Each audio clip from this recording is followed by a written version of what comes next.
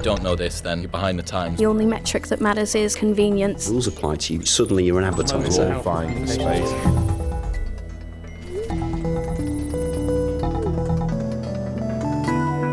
This week on the Social Minds podcast. Our aim on social isn't to sell, it's to inspire people. So we want people who follow Deliveroo to pluck inspiration on what they're going to eat or order next and really appreciate the breadth of cuisines available on Deliveroo and just share a real love for food. We're joined by Sophie Headlam, the Global Head of Social Media at Deliveroo, to talk all about how to reach a mass audience at a hyper-local level. Yes, Deliveroo on Social Minds. It's a podcast episode we've been looking forward to for some time, especially considering the brand's rapid ascent from new app on the block to household name. This was also a special podcast episode because it is my last. Yes, I'm moving on to pastures new and leaving you in Eve's safe and capable hands for the time being. But enough about me. In this episode, we covered making social media a food-loving friend, connecting with local audiences through the joy of eating, and innovation through the eyes of a digital-first brand. All this and more coming up. How can location-dependent brands use social media to reach specific communities? So yeah, it's a really interesting one. I think particularly for brands like Deliveroo and services that are very location dependent. So for example, you know, if you're opening your app in Manchester, in central Manchester, it's going to be a completely different experience to someone on the outskirts of London. So I think thinking about those like local nuances and how you're bringing that to life through one social platform is really interesting. And we do have to think quite carefully about that to make sure that people aren't alienated and that you can have one kind of, you know, national or global brand that really reaches out to people locally. And sort of following on from that, have you found it challenging to create mass appeal when you're operating at a really hyper-local level? Because those two things you think would contradict each other somewhat, but it seems to work very well for Deliveroo. So yes and no. For a brand social perspective, it is very difficult to have like a local brand presented to people on social media, but there are definitely some ways of doing it. We find that tapping into the emotional side of food is something that people, no matter where they are, can always relate to. And obviously pushing different levers, whether that's local independent restaurants, but looking at them by cuisine rather than just a specific area or broader like occasions, for example. I think what we found when it comes to like our service is that people choose to live in a neighborhood largely because of their food community. And like we've seen through social listening that people often go into their Deliveroo app and check out the new postcode to see what selection they've got available. So we do want to kind of bring that like local curation to life on social, but again, without alienating people. So it's an ongoing challenge and one that we have to overcome every day. To overcome it, we focus on food more broadly, like the excitement around eating it, how beautiful it looks, how delicious it is, and bringing like real emotion to it. So we love sharing our social media platform with our partners as well. And I think that really helps us to bring a local element to a global or a national page. And, you know, our aim on social isn't to sell, it's to inspire people. So we want people who follow Deliveroo to pluck inspiration on what they're going to eat or order next, and really appreciate the breadth of cuisines available on Deliveroo and just share a real love for food. And you mentioned social listening a second ago, Sophie. Which other platforms and features do you find most useful for specific kind of communities and localities as well? Yeah, it's really interesting and something that as we've been expanding into a lot of new areas, particularly in the UK, over the past year or so, we've had to really adapt our strategy, which previously just focused mainly on the main platform feeds. So we've got a couple of elements that we do now. So one is we look at local Facebook groups and pages, working closely with the admins, because what we've learned is that people don't really want to hear from Deliveroo. They want to have, trusted recommendation from people who they follow. And I think that helps to make Deliveroo more credible. So working out how we can reach these people through this trusted forum and really pushing word of mouth.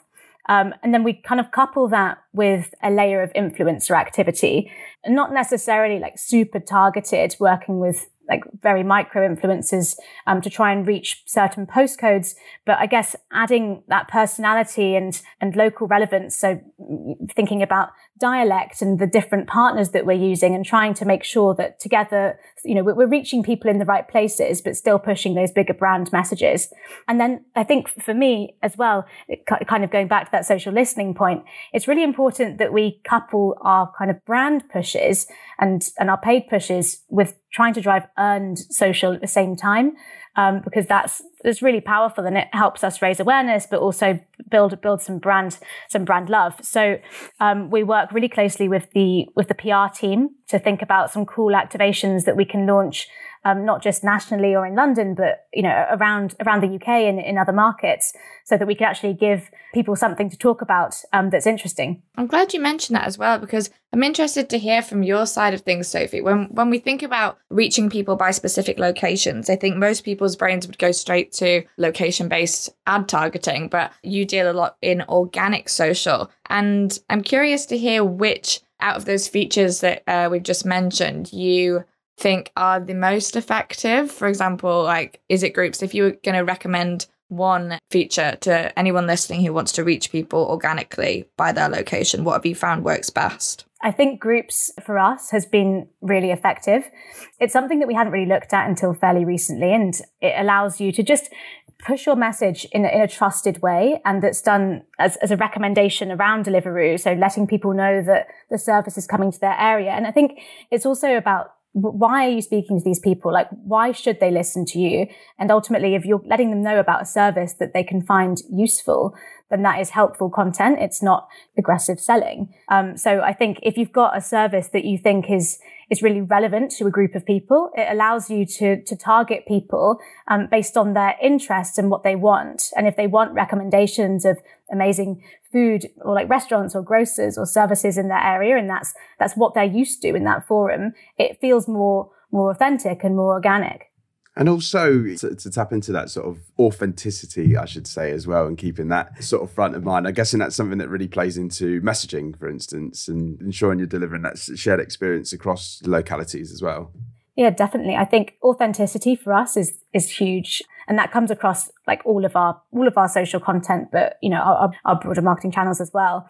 We want to be real. And I think social media as platforms, like, people are more sophisticated. It's a maturer consumer now. Like, people know what to expect and they can see through advertising very easily. So for us, it's about, making sure that we are telling people what they want, and actually, like, not just broadcasting messages, but really listening to them, and doing it in an authentic and real way, not misleading people, because people don't like that. We want people to trust us. And I think what we're trying to do is be really welcoming to people and to consumers everywhere, and letting them know about this amazing service. Like, we really believe in that what we're doing is brilliant, and it's like changing the way that people can eat. And we're really proud of that. So I think it's about just, recognizing how to speak to consumers and doing it in a way that really relates to them. I'm going to put my copywriter hat on for a little bit, because I'm interested to hear a little bit more about this Deliveroo's messaging, because obviously I think one of the most defining factors of the Deliveroo brand is the fact that you guys aren't or can't be limited by age demographic, because everyone orders takeaway, like, no matter if you're a mother of 3 or you're an 18-year-old student. So how do you guys tailor the way that you speak and your tone of voice that to appeal to people of all ages, whether that's about the topics that you guys might want to talk about or things that are like relevant, and then all the way down to, the words you're using? It's something that we've looked at a lot, and particularly when, you might get a brief in saying we want to reach students or families. But I think the key thing for me to remember, and for everyone to remember, is that just because you fall into a demographic, it doesn't mean that that's your only identity and that's how you want to be spoken to. So I guess it's similar to the kind of the hyperlocal points. Like, how do you make sure that Deliveroo as a brand speaks to someone in Manchester, Brighton, London, Edinburgh, wherever you are? Like, we want to be able to speak to people authentically and naturally. So I think when it comes to different customer types, it's, sometimes it might make sense to call out moments that are relevant. So whether that's like Freshers Week or back to school, whatever those like occasions really are, I think that's fine. But on social, you have to make sure that your messaging isn't alienating to any demographic. If you want your brand and service to be more of a service for everyone, and at Deliveroo we do, because we've got so many different like restaurant partners and grocers that it's not just targeting one group of people. And if we suddenly start posting on social Freshers Week, that would be alienating to people who aren't students. So I think, like, you know, on paper, I fit the young professionals category, but that's not how I identify as myself. So I think it's really important to think again about emotion, like what people want when they go on social media. So for many, it's an area to escape, to have fun, to take in great content and catch up on your interests. So the messaging really has to fit in with that mindset just as much as your content does.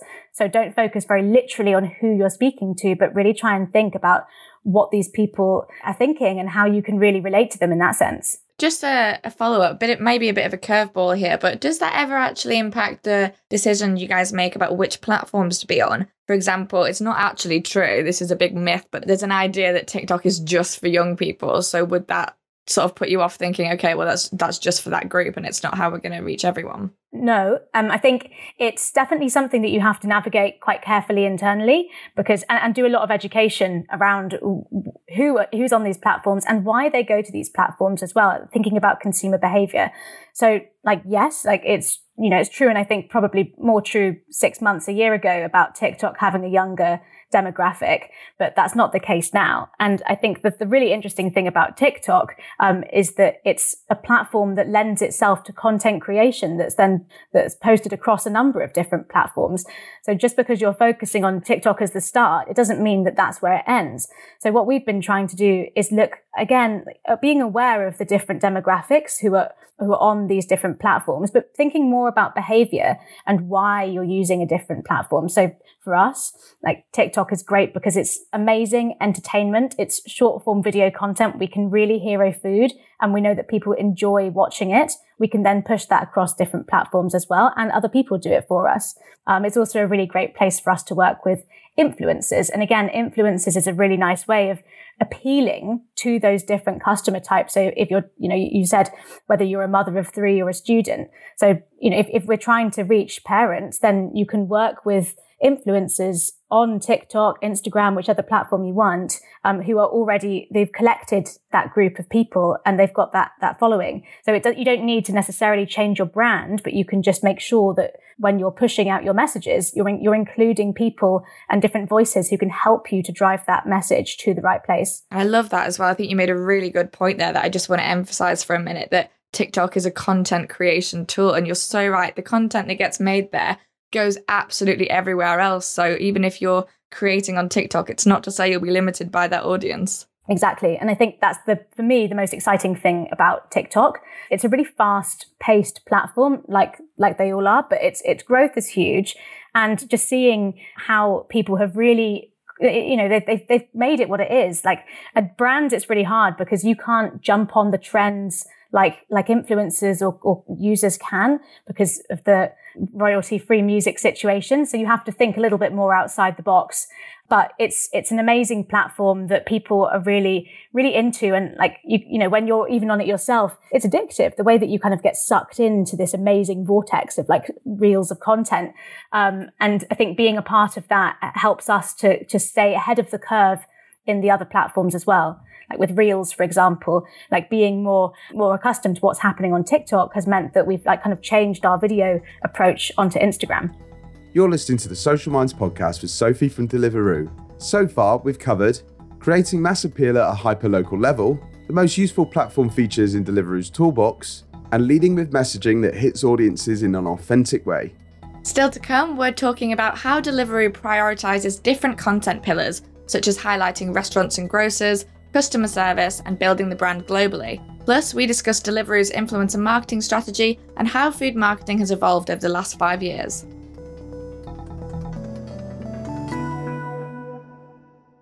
For a brand like Deliveroo, that's obviously massive, that has a huge reach, that has this universal appeal, is that quite hard to tap all those KPIs, all those, being entertaining while still raising awareness, while still building the brand globally? Or has that been made easier by the many, many features, the plethora of features and platforms that are available now? I think there are a few similarities in the different social platforms and Deliveroo. So we're still a very young business and our service and platform is constantly changing.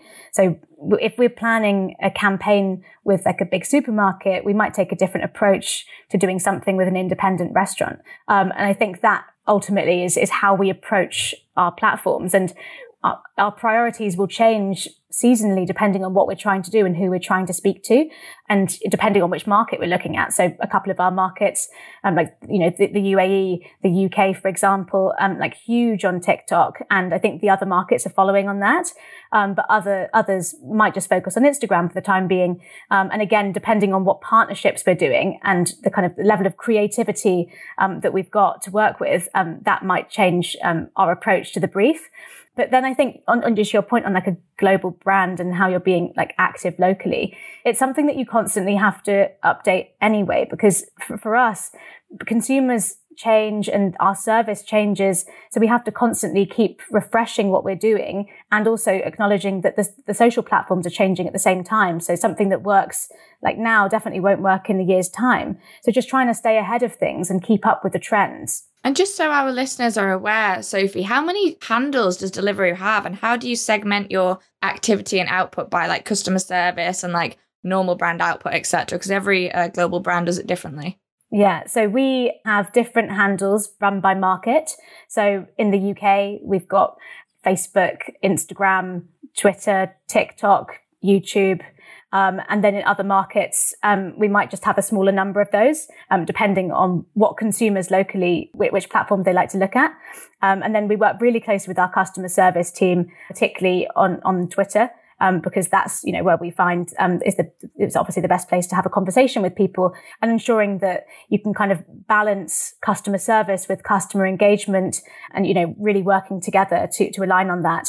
So we have a lot of handles and it's a lot going on. It's a decision that we made, which is basically because we want to make sure that Deliveroo is a local brand and a local service. So having like a global account, I don't think would work for us necessarily, because we want to make sure, as I said earlier, that we can share our platform with our partners, and just like when you open your app, it's not just Deliveroo.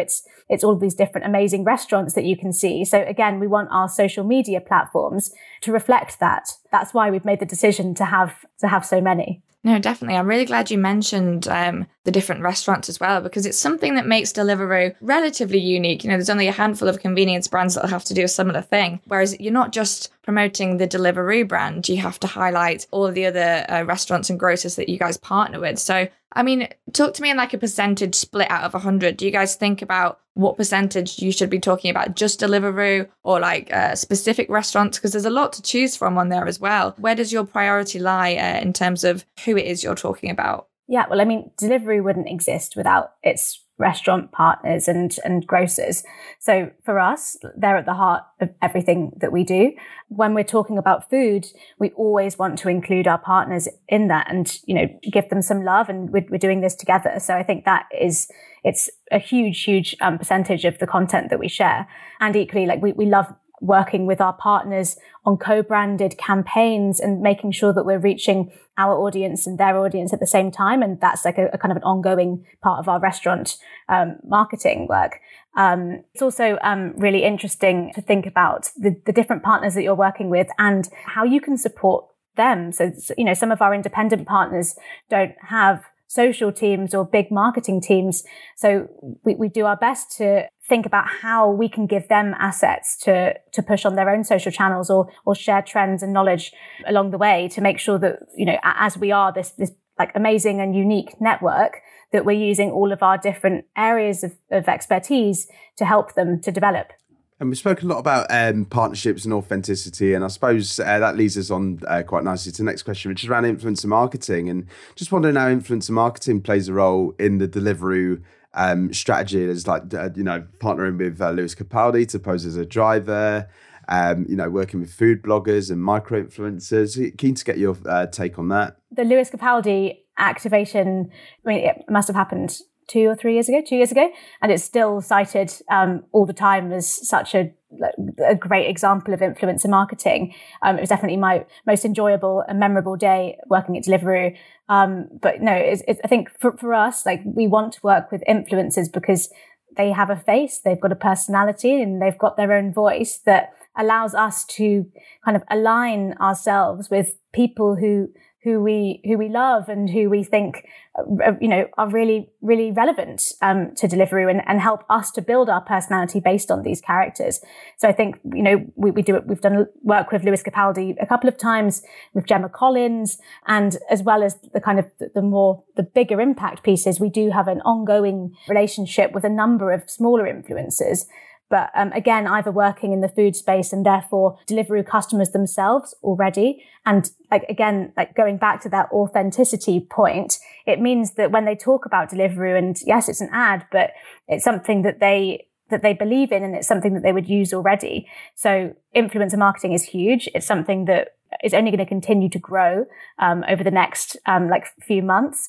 And it also allows you to kind of to create humor and comedy in a way that's more tailored to their type of personality. That's not necessarily just Deliveroo making jokes and being funny, but it talks about food in a really fun way. And I think that's the other thing to remember, is that food is fun and it's a passion point for so many people. So finding people who really care about it can help push that further.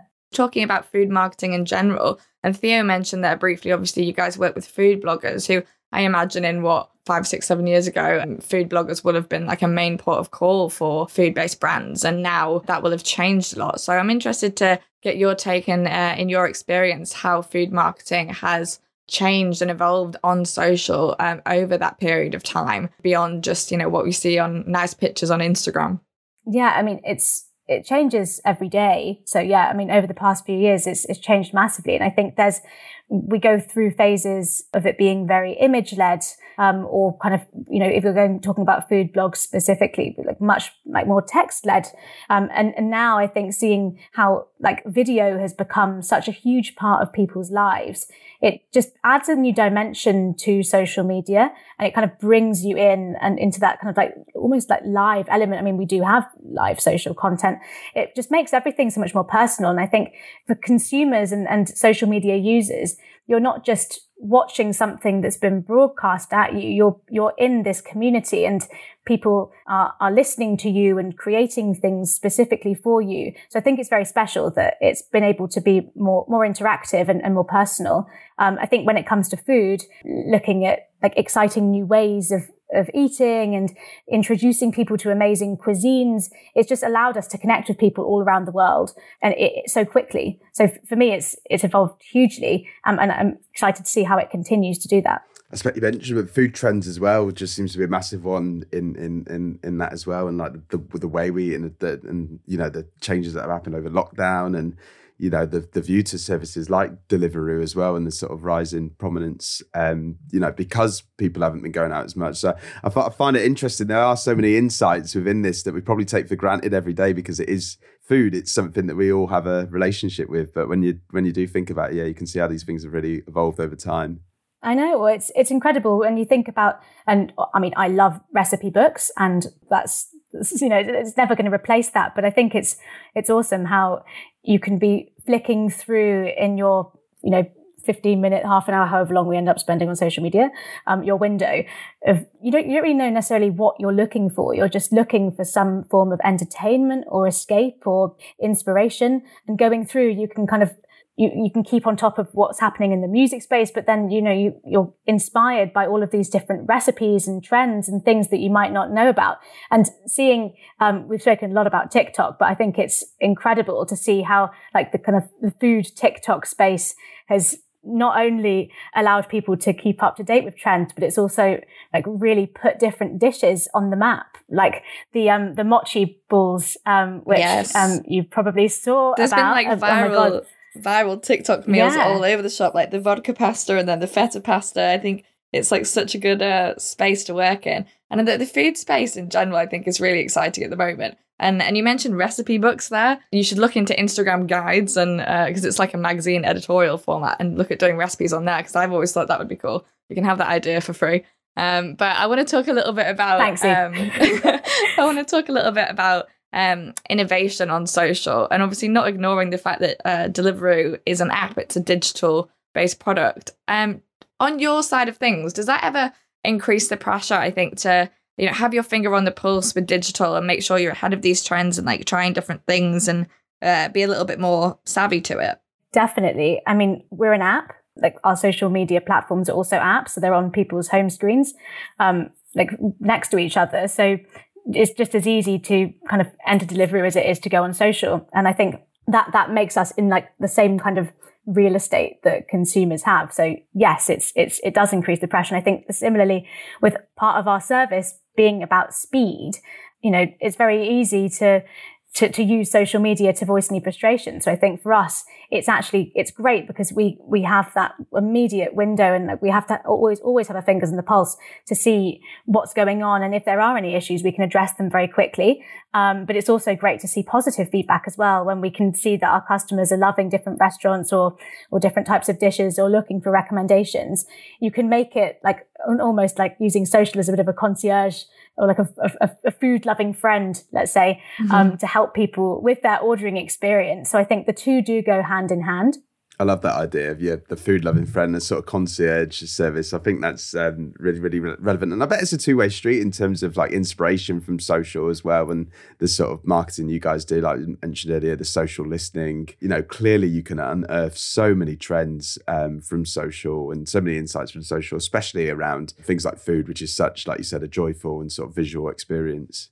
Exactly. And that's our biggest thing. We don't want to broadcast messages. We want to make sure that we're delivering like amazing food content to our audience. And, we love to use the different features to add an interactive element. So whether it's through stories and using polls and questions to actually kind of use that insight into developing things. So, we've run surveys with people on Instagram to find out what kind of burgers we should be creating next, and actually bringing them to life on the app. So it's really empowering your social media audience to help innovate themselves.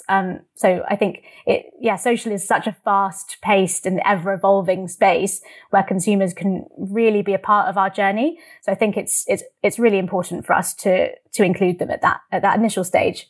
Makes complete sense. And I think that's a learning for brands in every vertical. Again, we talk about this on this podcast a lot, but the idea of not using social as that just purely a broadcast channel, it's a two-way street, and, working with the audience as much as being there with content. But we'll wrap up there, Sophie. I mean, I'm quite hungry after this conversation. We discussed feta pasta, vodka pasta. I'm perfect sort of guest in that reason. Yeah. No, but thank you so much for speaking to us. It was really great to speak to both of you. Thanks so much for having me. Thank you for listening. We really hope you enjoyed this episode. If you did, please remember to leave us a review on iTunes, because it really, really helps and allows us to bring you brand new episodes every single week. This has been the Social Minds podcast with myself, Theo Watts, Eve Young, and produced by Ollie Thompson.